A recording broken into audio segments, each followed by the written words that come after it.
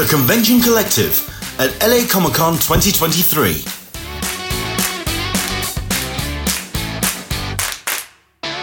In conversation with Zack Kaplan.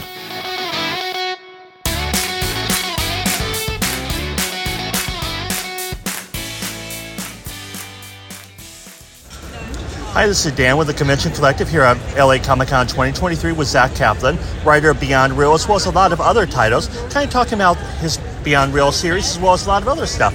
So your new series, Beyond Real, is incredibly ambitious and deep. It's almost as if the journey the main character, June, is on could be tied to your own life journey or experiences. It just feels very real and raw. Where did you come up with the idea, and is there something tying you to this story on an even more personal level? Yes. The series is a love letter to creatives and anyone who's pursued anything artistic or anything outside the box. And so obviously I very much relate to that journey, being a writer myself for all my life. I've pursued writing and art and creativity. So it's very personal to me, and it's really a personal story about her as an artist, going through the doubts and trying to find her way, but it's wrapped in this really cool sci-fi adventure about the premise of simulation theory, and what if we're living inside a simulation, but instead of a matrixy one, an artistic one. And so I find that kind of topic very provocative and interesting, and so I really kind of enjoyed fusing the two. But it's a very personal story for me, and I hope other creatives find some connection with it as well. And where did you come up with the idea for the story? How did that pop in your brain? Yeah, simulation theory, this idea that what if we're living in a simulation, I think this definitely caught fire with the Matrix series when that came out. But since then, scientists have taken a look at this, and there's a lot of very credible science, from quantum physicists to just regular kind of scientists that say this could be very true. We could be living inside a simulation, and it's fascinating stuff. Go Google some of it. It's really interesting. But that kind of made me wonder, okay, if we are living in a simulation, does it have to be digital? Does it have to be matrixy? Because if someone created this crazy life that we're in, would it not be, and they created us, would they not perhaps approach creativity in the same way we do? So it kind of came from that curiosity. Now, the art alone in Beyond Real seems to tell its own story, and it's a book that seems like it could run for a very long time. Do you have an ending already for the book planned out, or is it something you can see continue to evolve over time depending on readership and your ideas? No, I appreciate that. Actually, it is a 5-issue miniseries, and I think it ultimately, as readers pick it up and discover it, they'll realize that as a finite experience, it offers a far more profound opportunity. I suppose we could have a lot of fun going on for a long time, but I'm excited to give readers a very contained experience here. We have 7 different artists across this 5-issue miniseries, drawing different layers of the simulation. It's a very ambitious goal logistically, so I'm also glad that we're only doing 5 issues in that regard. Now, you've written and created a lot of great books over the years, such as Mindset, Port of Earth, and Eclipse, to name a few, many of which seem to fall into the sci-fi genre, and it's clearly something you enjoy and a space you feel comfortable in. Can you see yourself branching out into anything aside from sci-fi that maybe you haven't tried yet?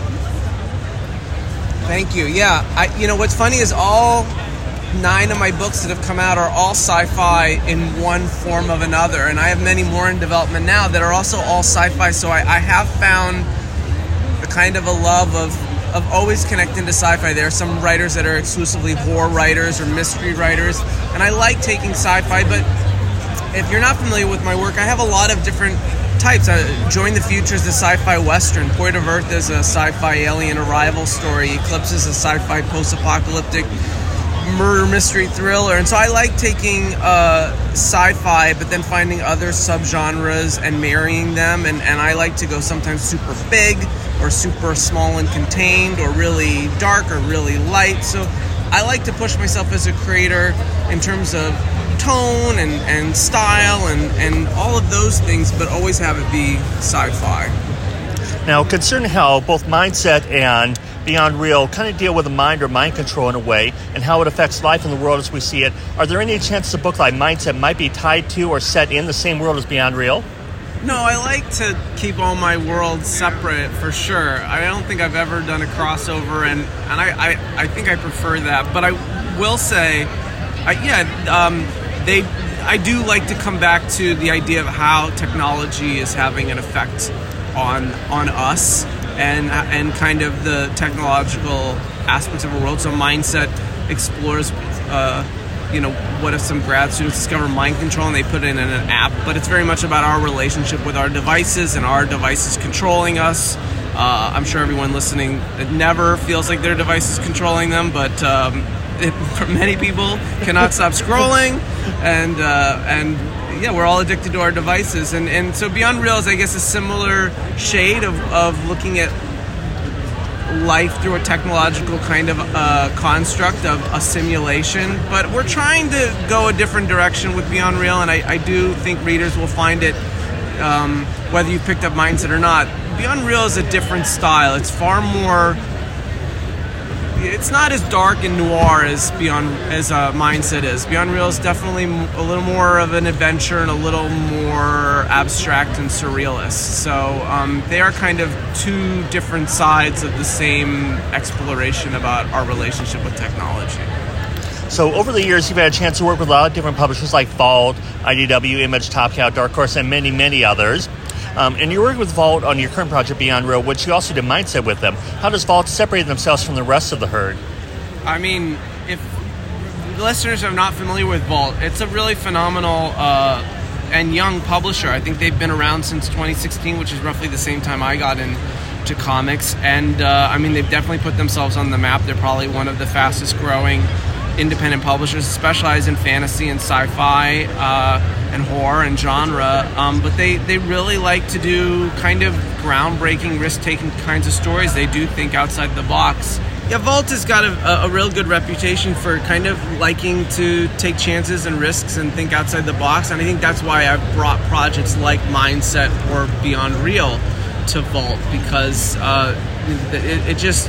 they're very daring when it comes to the narratives that they are willing to take on, and that's a good thing in comics. And so it's been an absolute pleasure to make both these books with them. They're a super passionate publisher. They really get behind their books and they believe in them, and they really push hard. And one really cool thing is that because of that, Vault tried this really new initiative with Beyond Real where they gave the first issue to retailers for free. Retailers have been suffering. If you're not familiar, the direct market's been a little bit up and down lately, and so they came up with this really kind of, I think, ingenious way to give retailers a break. And so issue 1, the first cover, goes out to retailers for free, and that gives them a real opportunity to put it in the hands of readers that may not have tried it otherwise, and maybe surprise readers with our story. So I'm really excited about it, and it's been a real pleasure working with Vault on both series.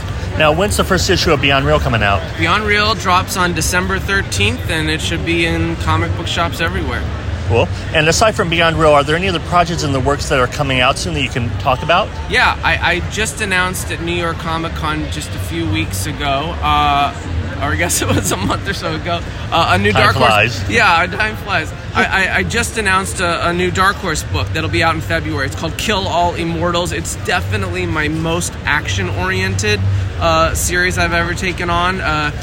It's basically what if Eric the Red and his 4 adult children discovered a form of immortality, and then we cut 1,000 years later, they're now this banking billionaire family, and they're immortal Vikings, and the youngest daughter wants out, and the only daughter wants out. And so it's just a very Succession-style family power struggle with John Wick action, and it's awesome. It's badass. We've got Fico Ossio drawing it, Jordi Belair's on colors, Hassan Asmain El Hau doing our letters, Tom Moeller on our design, Oliver Barrett, amazing artist on our whole cover run. It's a gorgeous book. It's really thrilling and exciting, and I can't wait for readers to check it out. And that's available for order now.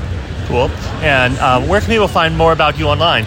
I'm online, ZackKaplan.com, or on any social platform at Zack Caps, X, Blue Sky, Instagram, Facebook, any of those. And definitely reach out and check out my work. Cool. And any last words for our listeners?